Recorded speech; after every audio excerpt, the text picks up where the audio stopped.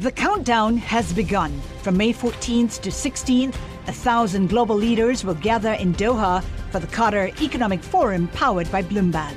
Join heads of state, influential ministers, and leading CEOs to make new connections, gain unique insights, and uncover valuable opportunities in one of the world's most rapidly rising regions. Request your invite for this exclusive event at QatarEconomicForum.com.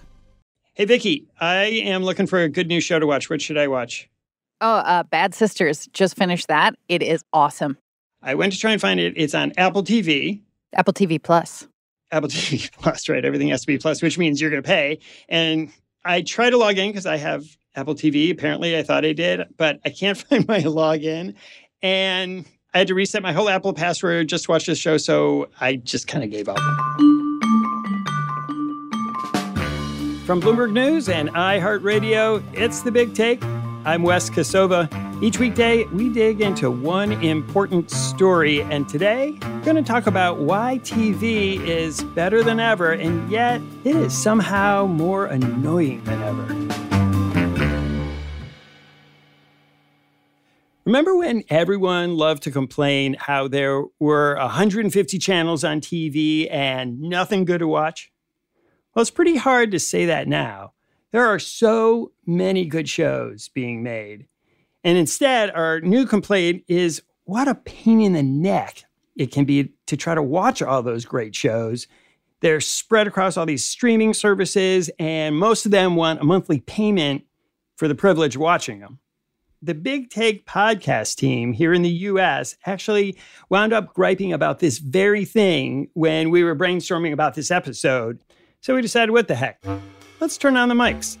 I have Hulu because I got a beta version forever ago that was supposed to be cheaper than getting cable TV, and I'm still paying that. And now they have upped the prices. It went from maybe $50 a month. Now it's like $85. So I'm basically paying cable again. Yeah, I'm watching HBO Max, but I will come clean. I am on my parents' plan. Ooh. So thanks, Ma and Pa. And my dad's an IT security guy, so he's also texting all of the passwords in 3 different chats. So the username isn't matched with the password. So, yeah. Well, I'm pretty sure both my daughters are on my Netflix. And now Netflix says they're going to be cracking down on, sharing outside the house. So that may end real soon. Yeah, and I have a case where I used to share a Netflix password with somebody, a former roommate, and at some point I just couldn't get into Netflix, but I felt like too hesitant to be like, hey, I've been bumming your Netflix for the last 6 to 8 years. Could I continue bumming your Netflix from you? Okay, Mo, what is your tale of woe when it comes to TV? Well, my sorrow came when Quibi was kicked off. Quibi, you're the person who watched Quibi. I was the one. I had it. I loved it. My favorite movie for the youngest Hemsworth. He was in The Most Dangerous Game. I don't know his first name, but he was in that. That was the very first movie Quibi put on, and it was fantastic. It was in 10-minute segments. It was great. But yeah, after that, I was trying to get into some other content, but it's just quite boring. So what do you watch now? What services do you have? I have them all. I have HBO, Showtime. I have Hulu, Apple Plus. Oh my God, I'd hate to see your bill. I have Paramount, but since Big Brother is over, I'm going to delete Paramount for a while and wait till Big Brother comes back. I have a lot. I do. It's ridiculous. Okay, Michael? Yes? What are you watching? And where? Do you even know? Yeah, it's got to be House of the Dragon on HBO Max. House of the Dragon. Okay, so you're rolling old school with HBO. Yes, but it's a fight every single time because as much as I love the content on HBO Max, it's my least favorite app. I think its navigation makes no sense, and I just feel like an app that has that much money behind it would be easier to use. Okay, so how many people are subscribed to services that you just don't ever use, but you just can't bring yourself to go through the hassle of trying to cancel it? I have them billed on different devices with different things. So I have Showtime billed as part of my Hulu package, and I have HBO. So there's really no way, unless you really want to take half your Sunday, to track what you're paying where and how much. That's how they get you. I have 1 or 2 that I subscribe to and share, a number of which I will not disclose. Right, because you don't want the cable police coming at you, or the I guess the streaming police, it would be called. Exactly. And when they become better experiences, maybe I will subscribe to them all myself. Prime was the one nice thing. Prime was nice because we had it anyway, because my husband is an avid book collector. The TV is great, but you still have to pay for movies on top of it. So I watched You've Got Mail because, it's fall in New York. And what else are you going to do besides, want a bouquet of freshly sharpened pencils? I will own up to it. Rebecca is coming clean. I'm coming clean about parental accounts and Meg Ryan. So I've already seen You've Got Mail God knows how many times. And I was like, what's another Meg Ryan movie that I haven't seen? And there's one called French Kiss. I can't figure out where it is. I finally find it on Amazon. And I click it, and I feel victorious for all of about a half a second because it's not available in my region. And I don't even know what that means. Where is Blockbuster when you need it? Can't you just rent it and they send it to you in the mail? Remember how Netflix I gotta started? say, I'm dating I myself. do not miss those days standing in front of that wall of videotapes and you can't find anything. I don't know. I thought it smelled nice. It did have a nice smell. Yeah, they had the popcorn up front. This little radio production was brought to you by the U.S.-based producers of the Big Take podcast empire. Mo Barrow. Michael Falero. Rebecca Chasson. Sam Gebauer. Vicky Vergolina. How did we get to this place? When we come back, my colleague Felix Gillette is going to answer that question.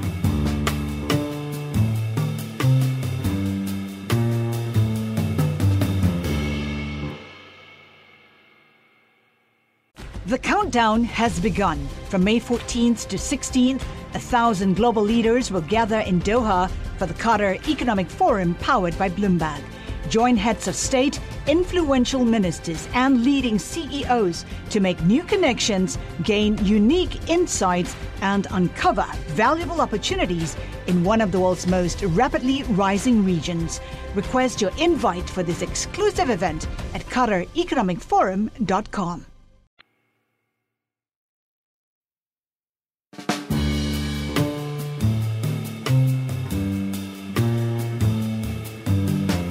I'm here with my colleague Felix Gillette. He covers media for Bloomberg, and he is also the co-author of the upcoming book, It's Not TV, The Spectacular Rise, Revolution, and Future of HBO. Let me just ask you, we all hated the cable companies, and yet you could kind of find all the shows. And now we have better shows than ever before. And yet trying to remember where everything is maddening, and paying for all these services is maddening. Yeah. I think that we're now in this weird phase where there's actually nostalgia coming for the cable bundle. Forever, people were complaining, I just wish we could just get all these channels a la carte. Wouldn't that be great?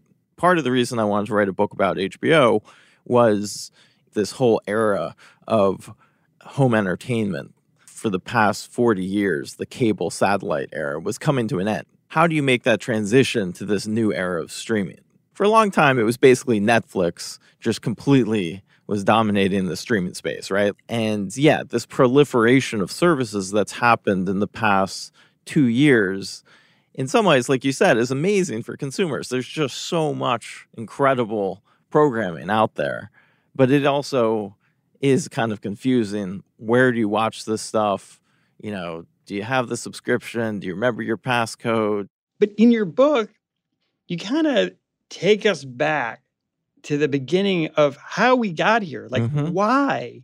And the seeds of it seem to be in HBO kind of realizing the future, but Netflix as the new player looking at the big dominant HBO saying, we are going to overtake them. Yeah, they're such big rivals now. It's fun to think back that for a while, HBO and Netflix were really copacetic partners, in the DVD era, when Netflix was a service that you went on the internet and you looked at your queue and you browsed all these different options, and they would send you the DVDs by mail. And during that era, Netflix bought a ton of DVDs from HBO because people wanted to watch The Sopranos, people wanted to watch The Wire, people wanted to watch 6 Feet Under. They wanted to binge them on DVD. They wanted to and they would get them through Netflix. And so Netflix was a great customer for HBO.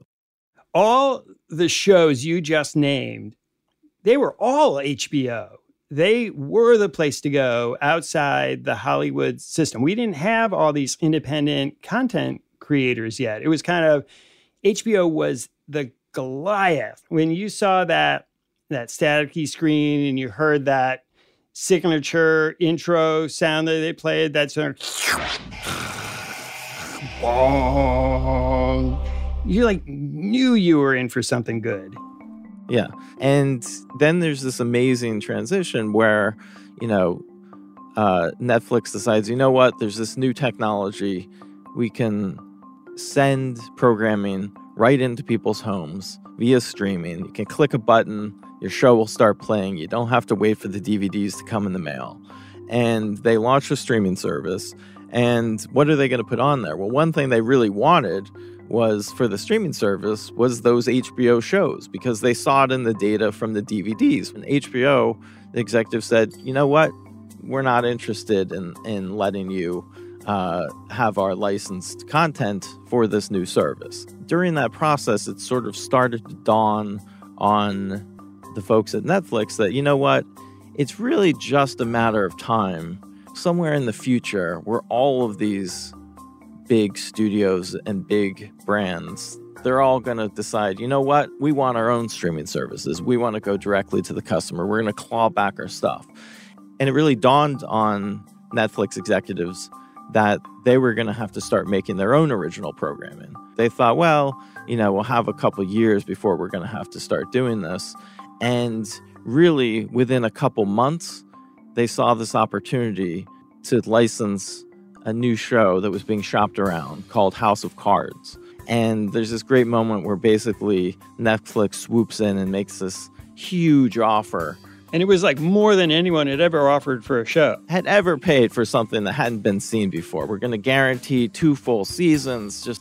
They offered $100 million for these 2 seasons of House of Cards. And it actually ended up being a great bet by Netflix. I mean, people were astounded at the time. How could they offer that much? They're overpaying. What are they doing?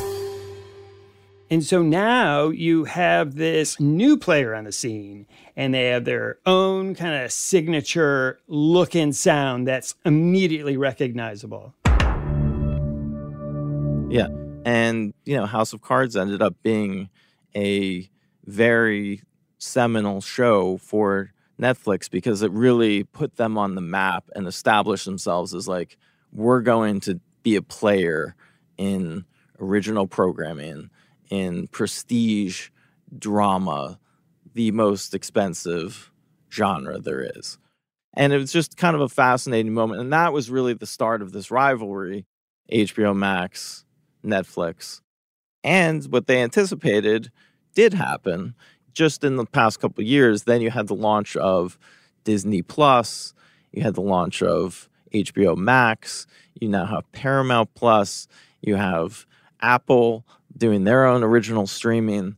Fall of 2022, I think, is this incredible moment, which I like to think of as kind of the blockbuster moment in streaming entertainment, because you have Amazon Prime rolling out their Lord of the Rings series. They paid $250 million for the rights to make a TV series, and they're going to end up spending over $1 billion on this by the time they roll out 4 or 5 seasons. At the same time, HBO Max has rolled out The House of the Dragon, which is this hugely expensive series. Netflix has The Sandman, which is also a big, expensive sci-fi series. Disney Plus has She-Hulk. So all these really big, expensive programming landing on these streaming services. And at the same time, all of these services are under enormous pressure to try and start cutting their losses. What's the economics of this? Are they actually making money off of these? Well, for a long time, I think Netflix benefited from kind of the dominant paradigm in tech investing, which was like Wall Street loved to invest in businesses that were losing money as long as they were gaining scale. Just gain customers. You can charge below market rates for the product, but you have to eat up market share. We just want you growth. And Netflix benefited from that for a long time because they could always spend and keep increasing how much they were spending on things.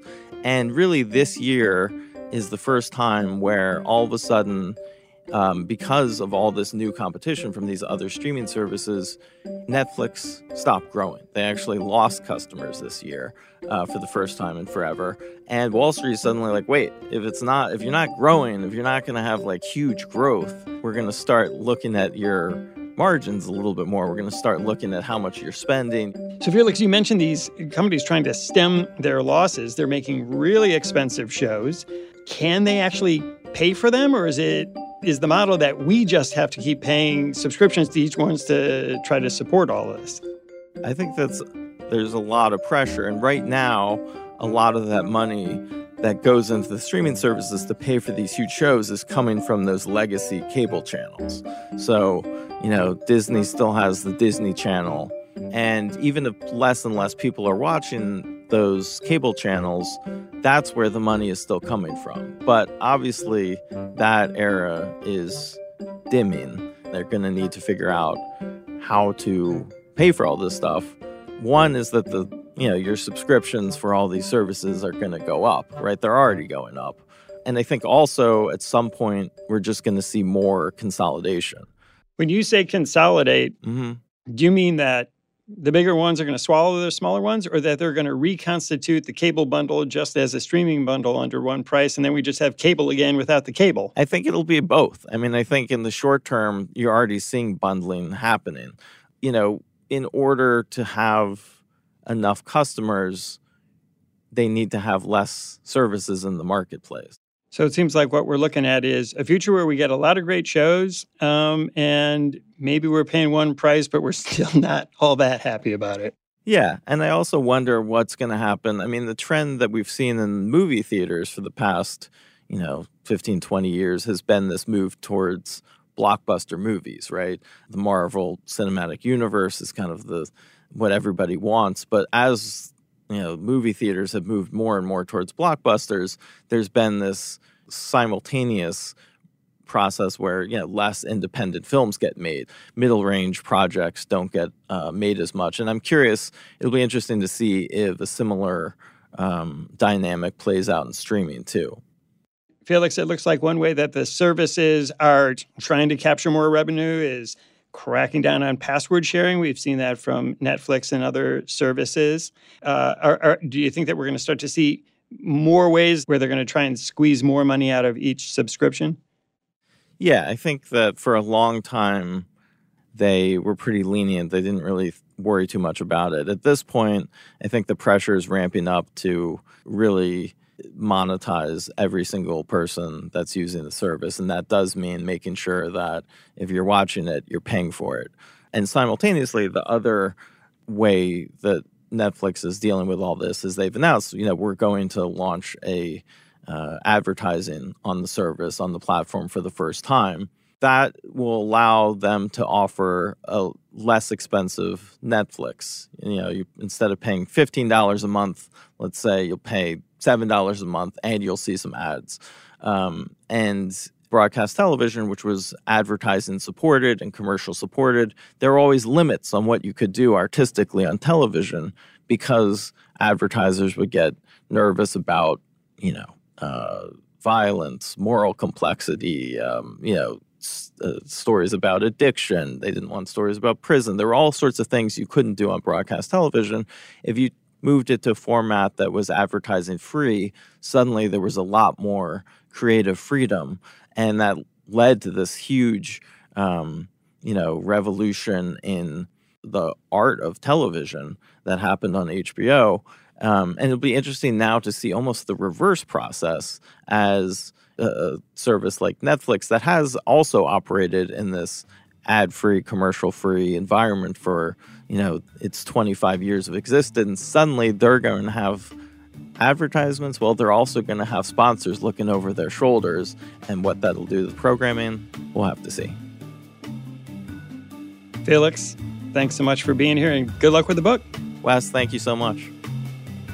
When we come back, I talked to my colleague Lucas Shaw, and he's going to tell us what this all means for which shows get made and which ones don't.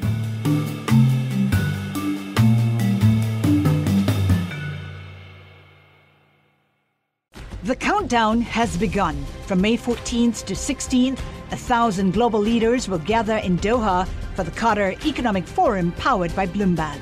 Join heads of state, influential ministers, and leading CEOs to make new connections, gain unique insights, and uncover valuable opportunities in one of the world's most rapidly rising regions. Request your invite for this exclusive event at QatarEconomicForum.com.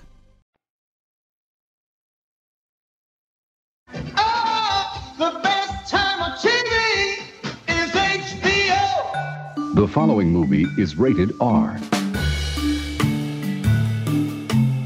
All right, I'm here with my colleague Lucas Shaw. Lucas covers the entertainment business for Bloomberg. And one thing I kind of want to ask you, as somebody who really watches this close up, is have all these new streaming services had a big effect on the kinds of shows that are being produced? The biggest impact that they've had has been on the volume of shows being made and on the money going into every show. So, you had a certain number of shows being made on broadcast, let's call it 150 a year. Then cable comes in after the success of HBO, layers on another 150. We get to 300 shows a year. Then Netflix comes in. Now we're at more than 500 shows, just scripted, being made every year. You add hundreds of unscripted, to say nothing of news or sports. It's a good thing for a lot of creative people because it just means that there's more buyers, more opportunities. But it also means, I think, that less care tends to go into every single show. The other upside, if you're a creative person, and to some extent, if you're someone at home, is that a lot of these companies are spending more per episode, at least on the biggest show. And so the quality of what you're seeing on TV looks more and more like film than it might have before. That must mean that the kind of middle of the pack and the kind of lower end of the tier really aren't getting much of an audience at all.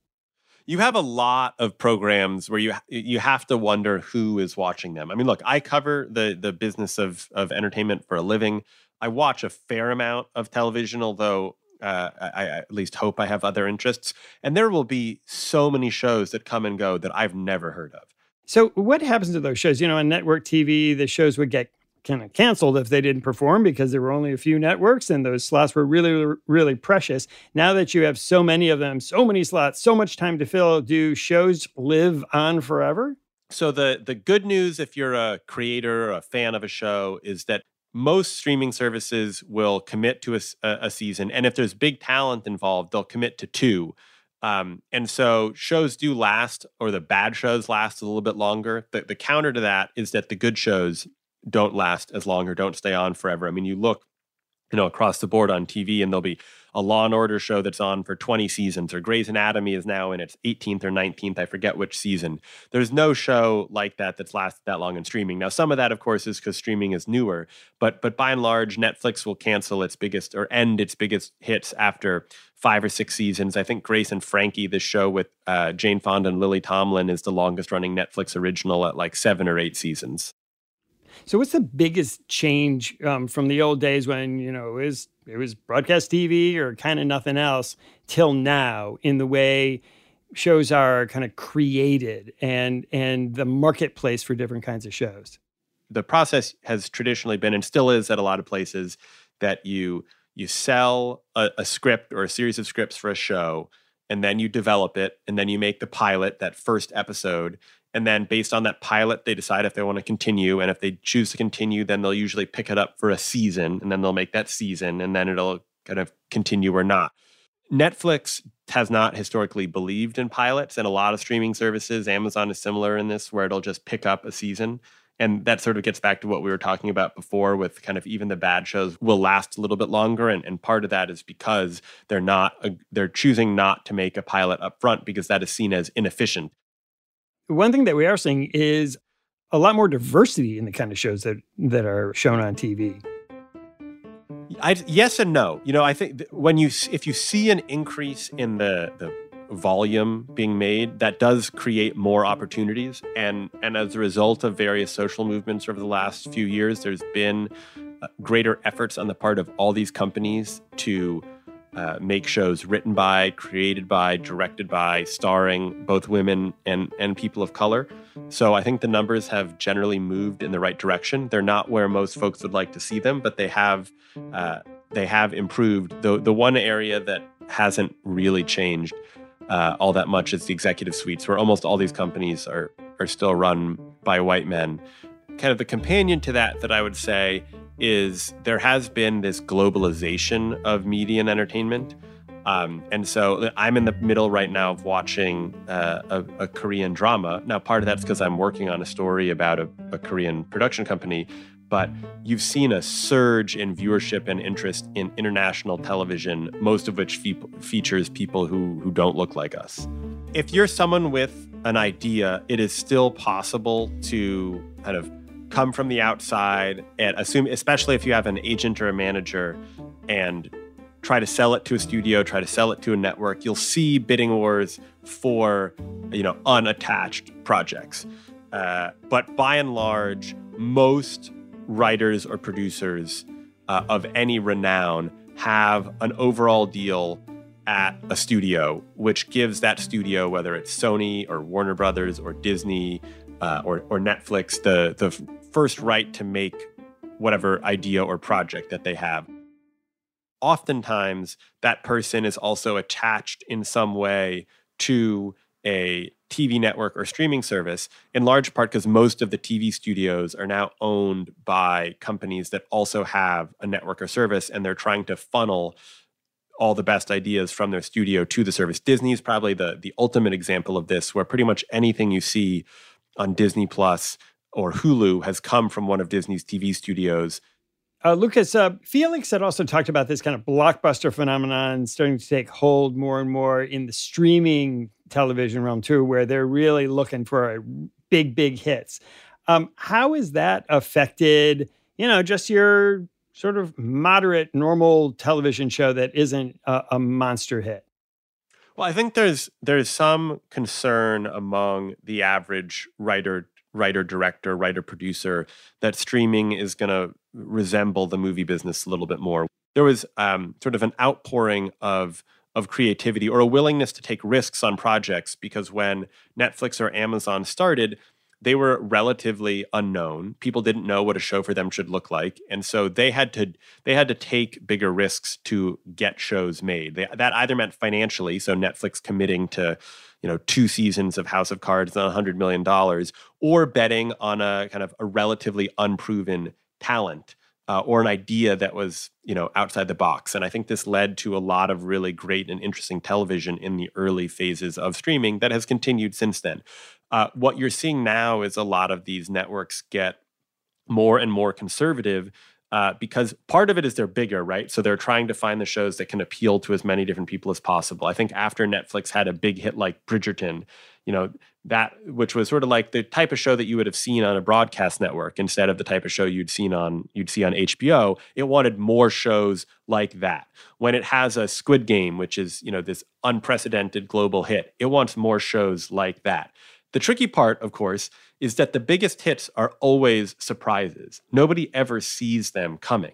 And so you get conservative and try to plan for the big hit. You might actually be likely to miss whatever that next great show is because you're looking for something that resembles something you had before instead of looking for something that nobody's ever seen before. Are you optimistic about the kinds of shows we're all going to get to watch? I'm a little bit torn. On the one hand, I think there's been too much television made over the last few years, and some of the quality filters have gone away because you have creative executives at these companies who are overseeing too many different projects. And I do think that some brilliance comes out of limiting yourself. And so if we're entering an era of greater fiscal responsibility, as weird as it sounds, that might be kind of good because it'll force people to be more selective about what they make. On the other hand, it does feel like a lot of these companies are going to get safer and safer. Streaming will feel a little bit more like broadcast. It'll feel a little bit less fun. But there's more money and energy going into television than ever before. On a more optimistic note, there's going to be more and more emphasis on overseas territories, which means you'll see more and more investment in storytelling from other parts of the world. And that's without question been one of my favorite parts of kind of the streaming revolution in Hollywood, is that you now can watch shows from Japan, South Korea, France, Brazil, Mexico with relative ease. Lucas Shaw, thanks so much for coming on the show. Thanks, Wes. Thanks for listening to us here at The Big Take. It's a daily podcast from Bloomberg and iHeartRadio. For more shows from iHeartRadio, visit the iHeartRadio app, Apple Podcasts, or wherever you listen. Read today's story and subscribe to our daily newsletter at Bloomberg.com/BigTake. And we'd love to hear from you. Email us with questions or comments to BigTake@Bloomberg.net. The supervising producer of The Big Take is Vicky Vergolina. Our senior producer is Catherine Fink. Our producer is Rebecca Chasson. Our associate producer is Sam Gabauer. Raphael Amsili is our engineer. Original music by Leo Sidran. I'm Wes Kosova. Have a great weekend.